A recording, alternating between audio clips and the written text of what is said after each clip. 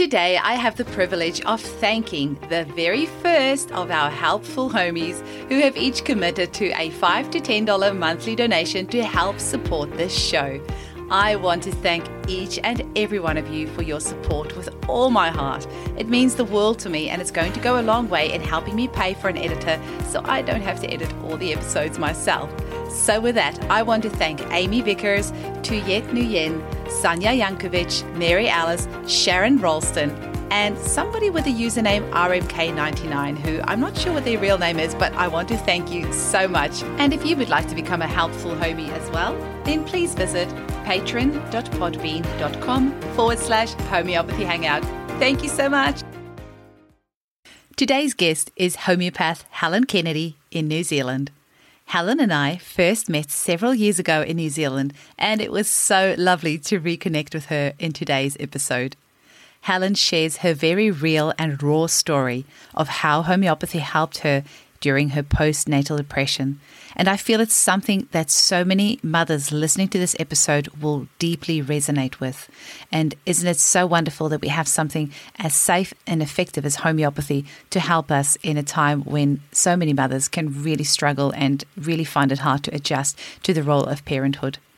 Helen was a lecturer for the College of Health and Homeopathy in New Zealand, and she's also the grandmother of 2 lovely children and also now the Secretary and Treasurer for the New Zealand Council of Homeopaths. She has a busy practice in Christchurch in New Zealand and tries to balance her time between patients, her work with the New Zealand Council of Homeopaths, tennis, and friends and family. And she's also a marriage celebrant. I hope you enjoy the episode. Welcome to the Homeopathy Hangout podcast, where we discuss all things homeopathy from around the world. And now, your host, Eugenie Kruger. Hello, homies, and a very warm welcome to Homeopathy Hangout.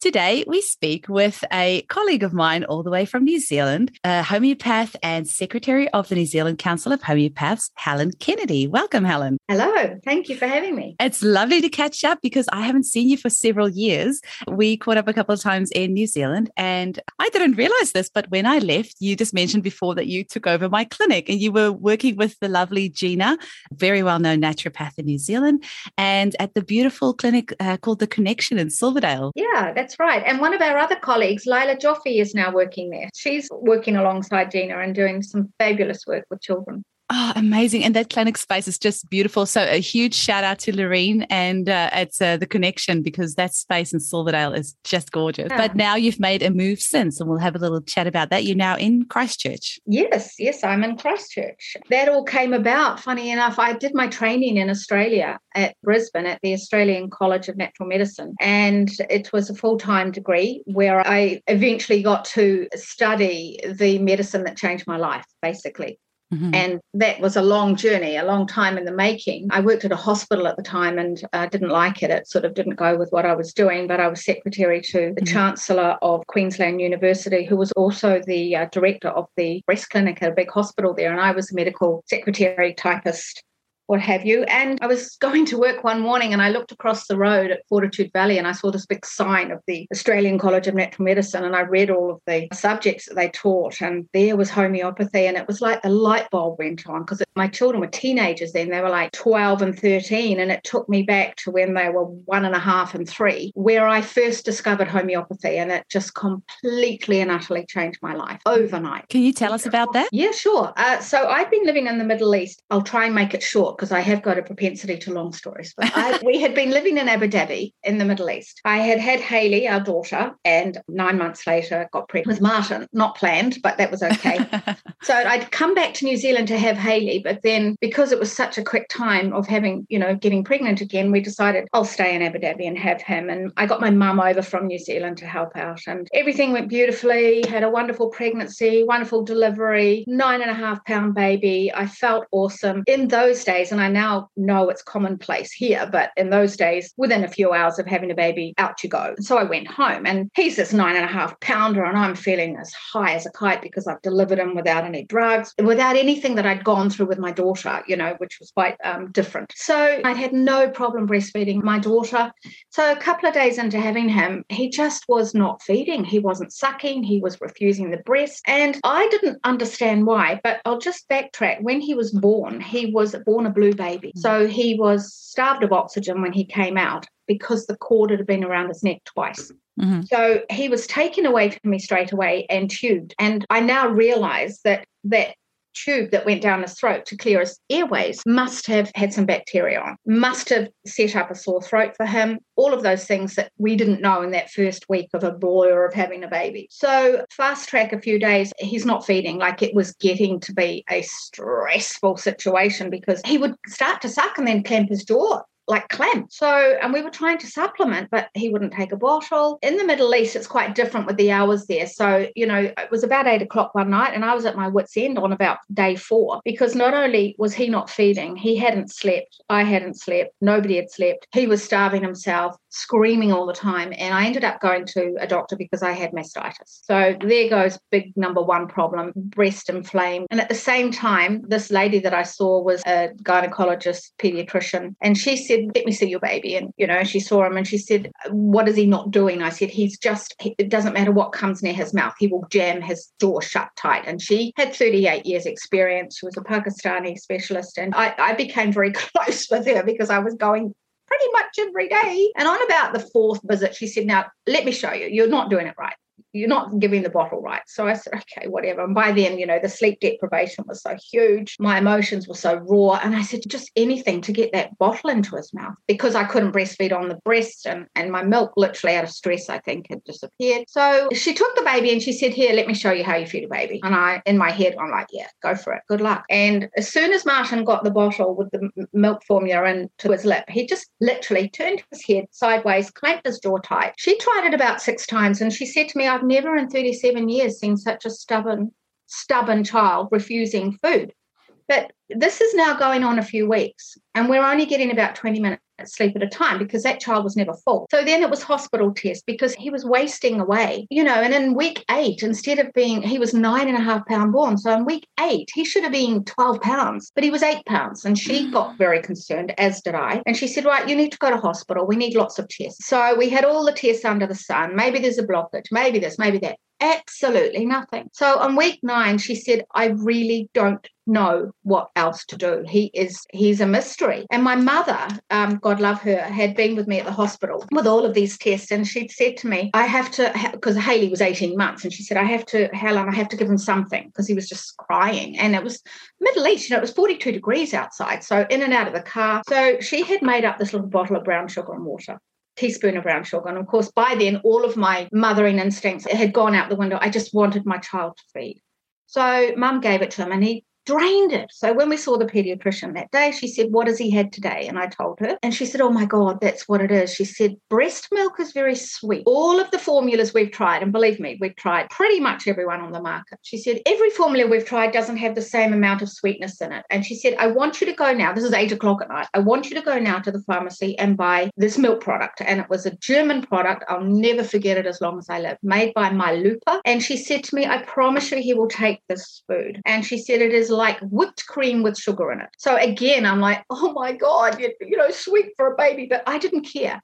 He was wasting away. I was wasting away. We were now at week 10 and I've had, every 3rd night, one of us had to take a sleeping pill, either myself or my husband or my mother. And anyway, we went and got the milk powder. We made it up when we got home and Mum's praying she's standing there with the rosary beads and John's standing there with a brandy ready for him and Mum. And I'm just terrified because if he refuses this, what next? So, the first drop he went to refuse and then he must have tasted it. I thought, so that was the end of the nightmare. He sucked the bottle dry. He sat up and did the proper milk-full baby flop, burped and slept for 2 hours. But that was the first 2 hours in his life he'd ever slept, ever. So then my life began to get normal. But he was now about 6 months old. We moved from Abu Dhabi back to Sydney for my husband's job. And so this is where the story began of my demise, because by the time I got used to I've got this baby that feeds now and all the drama's over and everything's wonderful, I up and move countries and arrive in a place where no friends, no family, no support. So my husband was working a big job, 12 hours a day. say, I was living in suburbia, having come from an island where I had my own life for so long. And, it was very privileged expat life. And then ended up in suburbia where none of my neighbours, I didn't resonate with anything or anybody. And I just became quite insular. And it wasn't until 18 months later, a friend from the Middle East who knew me, and who knew the person before the person I'd become, came and stayed with me. And she had her 18 months old with her. And after about 4 days, we went to the beach. I couldn't swim. I couldn't go in the water. Why? Because all of my hormonal system had never rebalanced at all from that birth. And I had just got progressively worse and worse. So the build up to my female cycle was pretty much a migraine for 2 weeks, bloating, wow, hideous tiredness and hemorrhaging. And I was building up to my cycle when she was staying. So I didn't even know. My hormones were all over the place. My emotions were all over the place. My fatigue was ridiculous. So we went to the beach, and she told me on the beach how awful I was to live with, and how she can't understand what my husband would possibly want to come home to me because I was so miserable and all I do was yell at my children. And honestly, it came as such a shock. I said, no, she said, you're not the person I knew before. What happened? And I didn't know what had happened to me because the Helen I knew, the Helen I used to be, had gone. And I had become this robotic mother. And, I knew I wasn't myself, but nobody had the courage to say to me, there's something different about you. I did have a couple of friends in Sydney who I knew before I became a mother, but I didn't see them enough for them to notice. So this person gave me the most confronting truth I'd ever had to deal with. And after she left, I said to my husband, I need to go home. I need to go and see my mother in New Zealand, in Auckland. And he said, why? And I said, I need help and I don't know what else to do. I want my mum. So, and this is like 34 years ago. So not a lot of money, paying a mortgage, cloth nappies because, couldn't afford disposables, all of that. But it was life and death, really. So I got on a plane, came home, stayed, and I was there for 5 days, stayed with Mum. And after about 24 hours, Mum says to me, darling, there's something not right with you. And I was crying all the time. And I said, I know, but I don't know what to do. I thought that being a mother of 2 children was normal. I thought the way I felt was normal. And I know people used to say to me, you wait, when you've got one, it's easy, but, you'll be wishing you didn't have the second because you're never the same. And I didn't realize what that meant until I was in that fog. I didn't know that I had postnatal depression. I didn't know anything. All I knew was that I was ridiculous with my robotic, I had to clean up a crumb as it dropped on the floor. I was obsessive with cleanliness. I had to have the nappies on the line by 9 o'clock to get the morning sun. It was all just part of my imbalance. So Mum suggested that I go and see a lady. I went to see a lady, had a chat to her, and she said, you need to see a homeopath. I'd never heard of a homeopath. And I said, well, I don't know what that is. And she said, right. And she actually rang up and made the appointment for me. And I was going back to Sydney 2 days later. And I went to the homeopath. And as you know, it's all about the story and all about when it went wrong and what changed for you. So I sat down in front of this homeopath. She asked me why I was there. And I said, I just am not myself.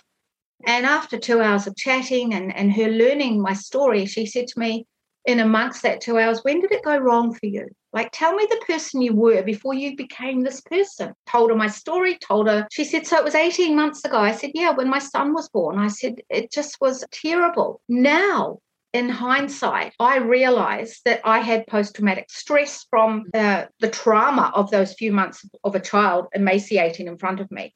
My hormonal system, my sleep deprivation, all of that. And I know that because after the earthquakes in Christchurch, it all came back again a few months after, once we moved to Auckland. So she just took my case, asked all about my dietary requirements. As we know, they're very important. And she handed me a bottle of tablets, little pills, and she said, here, take 3 of these. And I said, oh, okay. So I took 3. In my head, I was thinking, yeah, sure, what are 3 little pills going to do? That's fine.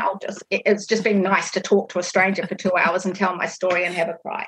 So I kept the bottle. And she said, no, give the bottle back. And I said, well, don't I need to finish it? That's what. You go to a doctor, you have to finish all your pills. And she said, oh, no, you don't need any more than that. That's all you need. And if tomorrow when you wake up, you don't feel better in some way or you don't feel different in some way, then please ring me because on your way to the airport, you need to come and get a different remedy, as we know, a differential remedy. So I walked out of there thinking, well, I don't expect anything. I don't have any expectations of anything, but it was just quite a relief to offload. And then the next morning I woke up and I was like, what's happened to that heavy shoulder? What's happened to my body? I slept deeply and beautifully, whereas I hadn't slept for years. I was like, what has changed with me? And Mum said to me about the middle of the morning, you seem happy today, dear. And I said, I know, I feel really good. Anyway, didn't need to go and see the homeopath. Went back to Sydney. My husband picked me up, and on the way back to our house, he said, you look really different. And I said, I know, but I don't know why. He said, I know why. You're smiling. Aww. He said, I haven't seen you smile for 18 months. It's such a powerful story because as you're saying that, I'm just thinking of the amount of mums I've heard in the clinic tell a similar story to yours. And that sleep deprivation, and especially with you having the two kiddies so close to each other, you can just see how one situation after the other just dominoes. And once you're in that situation of postnatal depression, you can't identify it once you're in that. You can't really see that. You can't. But the wonderful thing is, it's funny because that friend that told me that was never really a good friend, and I've never seen her since. So she was in my life for a reason, and that was the reason. And she was from Russia or Ukraine, so she was pretty blunt, Yeah. She would shoot from the hip. But I thank her every day of my life because she put my life on course. So the measurable tool, just to conclude that story, was 2 weeks later, I was due to get my woman's cycle again. And I thought, oh no,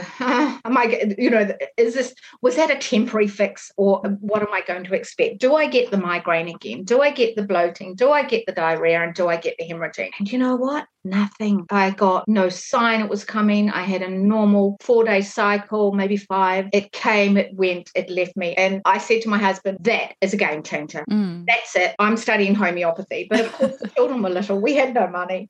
Yeah. There was no college at the time to study. It was all through correspondence, and I'm a very visual learner. So no, that wasn't going to work.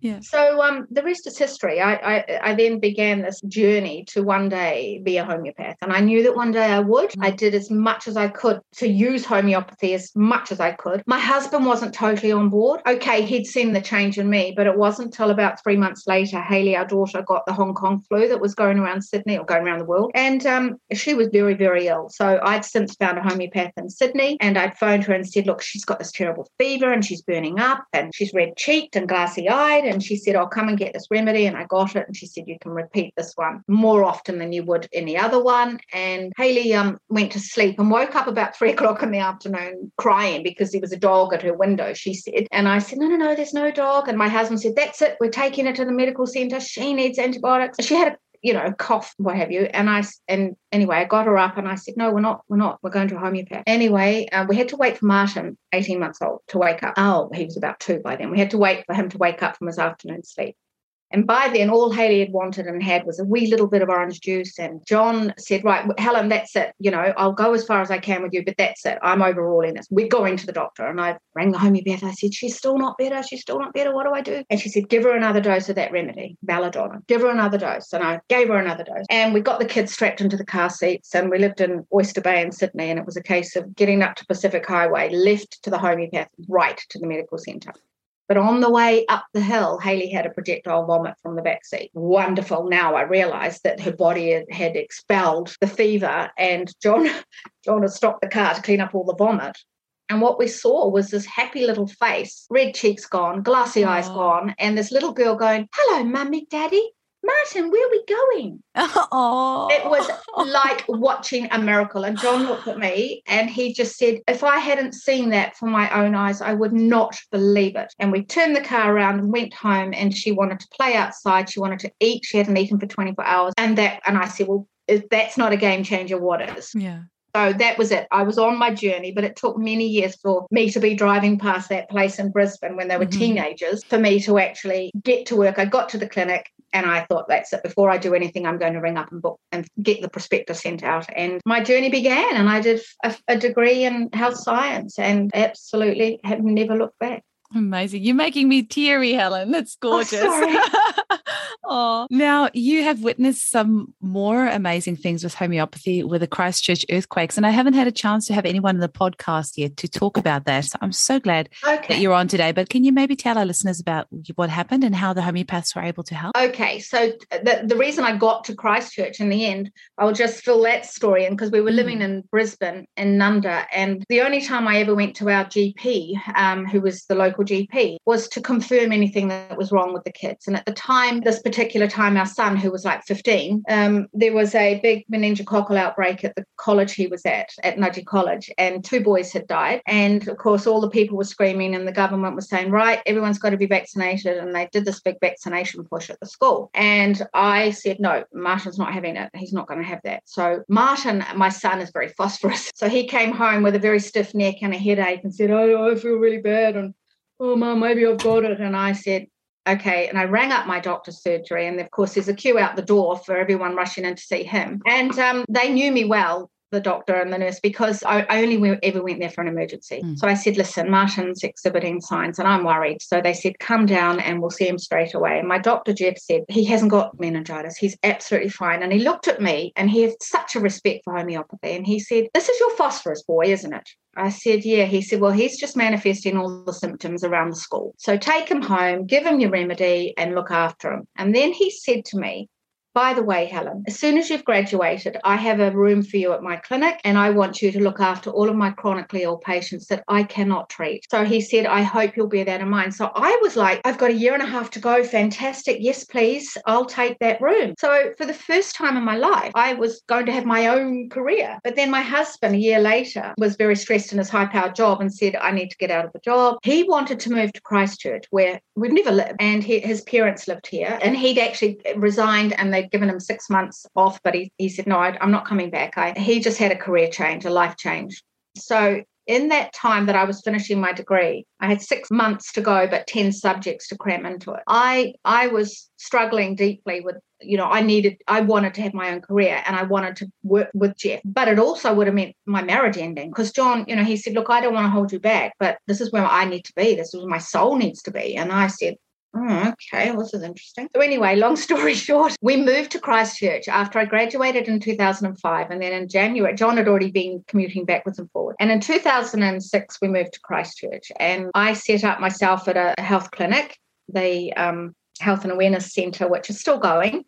And I joined a peer group meeting with other homeopaths. And after about 6 months or about a year, I said to one of my colleagues in the peer group meeting, I think I'm going to get out of this clinic and set up on my own. And she said, well, I'm about to buy a building and I'm going to set up a centre where there's just homeopaths. So she found a house, she bought a house, and we set up, myself and 3 German homeopaths set up a centre called the Homeopathy Centre. Our vision was to have it manned 6 days a week and operate it like an acute clinic, but also, to build up our own client base. So one of us was always there to man it in case there was somebody walking in that needed help. And it was on the 22nd of February when there was myself and one of the other homeopaths. We had a naturopath there, a massage therapist, and a counsellor when the earthquake hit, and pretty severe, as we all know. So we were all out on the street and watching something like Armageddon, people walking past covered in dust and blood, and buildings opposite the road off where we were, bricks dropping off, people trapped up there. It was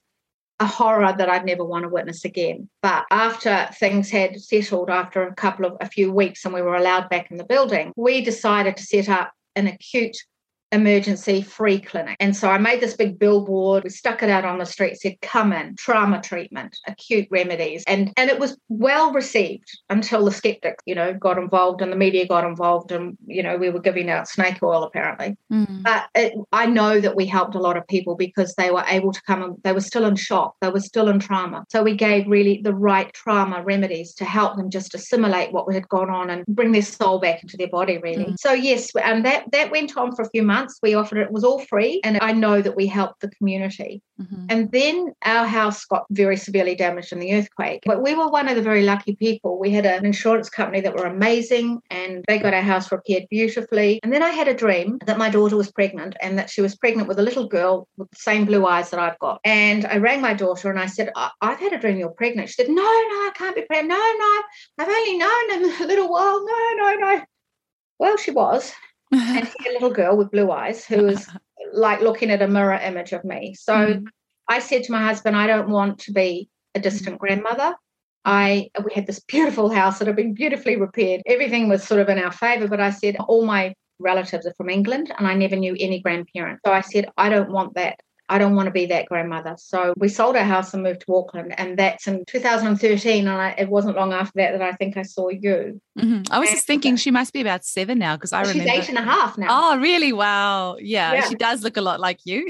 Yeah. So, we moved there, and then about 2 years ago, John was going to retire, and I just had, again, I kept coming back here to see my colleagues from the Homeopathy Centre, and I kept up with all my friends, and I just had this calling back to Christchurch. And, all of my friends and family said, but what about Arabella? Because she was my wonderful relationship and I looked after her a lot. And Hayley also had a little boy who's now nearly 5. But I said, it's bigger than the children. I don't know why, but I have this call back to Christchurch. So, we moved back to Christchurch. I might just throw in there, though, after we'd moved to Auckland, I think post-traumatic stress caught up with me from the earthquakes, because when you're in a crisis mode, and we were helping at the centre everybody else, you put aside your own trauma because other people were more important and more needy and needed more help. And it wasn't until I moved to Auckland and my daughter had the baby, and she was struggling herself with postnatal depression, as it turned out, but also I was having Arabella a lot, as in 1 or 2 nights a week, just to give Hayley a break. But of course,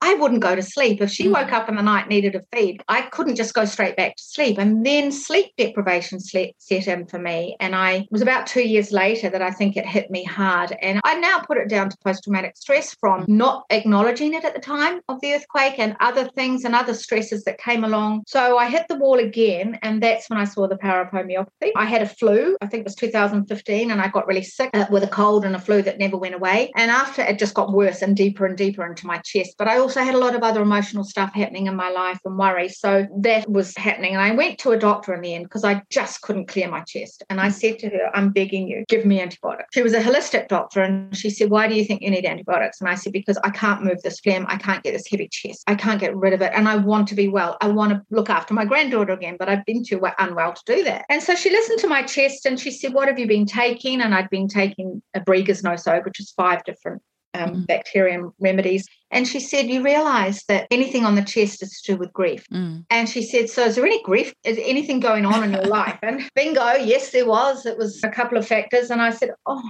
God, I can't believe that. So she said, my prescription to you is to go home, take vitamin D, continue with your regime of homeopathy. You do not need antibiotics and you'll be fine. And in a few weeks, I was fine. And again, it was like, oh, the power of homeopathy, here it is. And if only I'd realised and made the connection between the mental and the emotional state. I had ignored what had happened for me emotionally the couple of months or when I got unwell, and I hadn't resolved it. I hadn't dealt with it. And of course, it just manifested on my chest, and I needed to get things off my chest, literally. So, that's so hard for us to treat ourselves. And I think a lot of homeopaths always say, don't treat yourself, go see another homeopath. And that's what I always also trying to empower the mums who use homeopathy. If you can't get hold of your homeopath, be in groups with other mums who also use homeopathy so you can bounce off ideas of each other.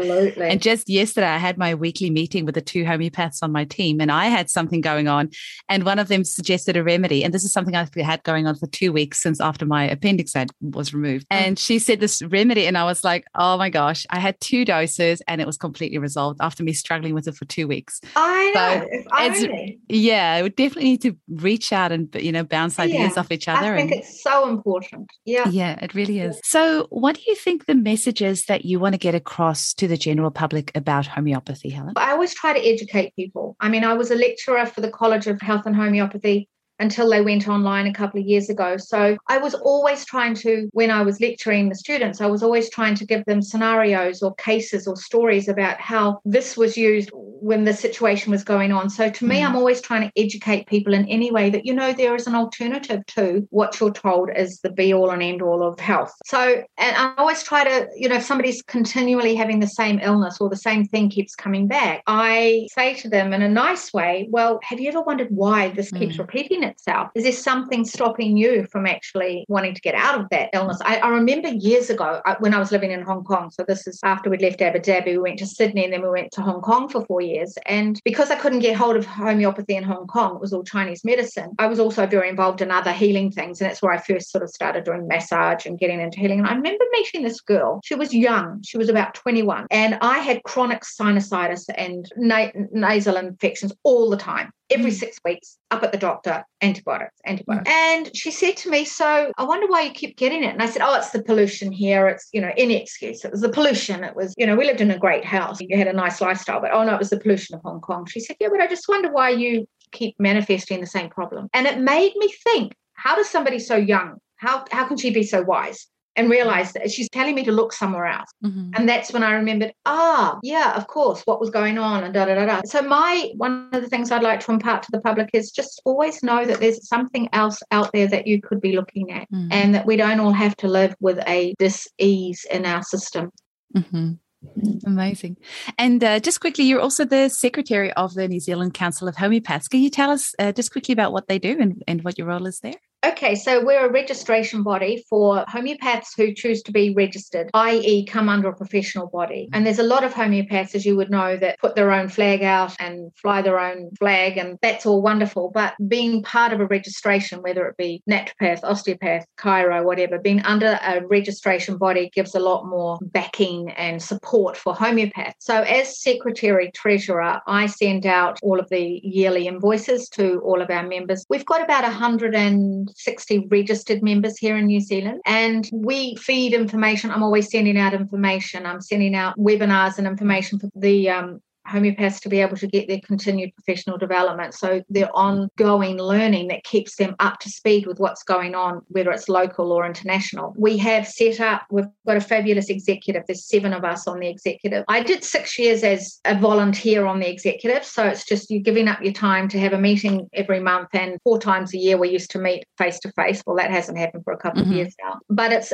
we deal with all of the problems within the members. If somebody's had a complaint laid against them, if they are a registered homeopath, we as the organisation can deal with that complaint and get mediation and get it resolved, as opposed to somebody who's not registered. They've got no support, no help. They can't reach out for help because they're on their own. So at that meeting, you can do 2 years as a executive, but it's nice that you can do the 3 terms. So that came to 6 years. I was about to step down from my 6-year time when our secretary, who had been the secretary for 9 years, who was not a homeopath, resigned because she was going to set up her own home staging business. And she was making that effective immediately. And there were 3 out of the 6 homeopaths on the executive were all going overseas on big trips in the same week. So it would have left a very skeleton core group of people on the executive. And if there was any major events like what we're going through now, what have you, we needed somebody who had some experience or somebody at the helm who knew the history of it. So they virtually said, well, Helen, can you just take the job on and just temporarily until we can get someone else? And that was in 2017.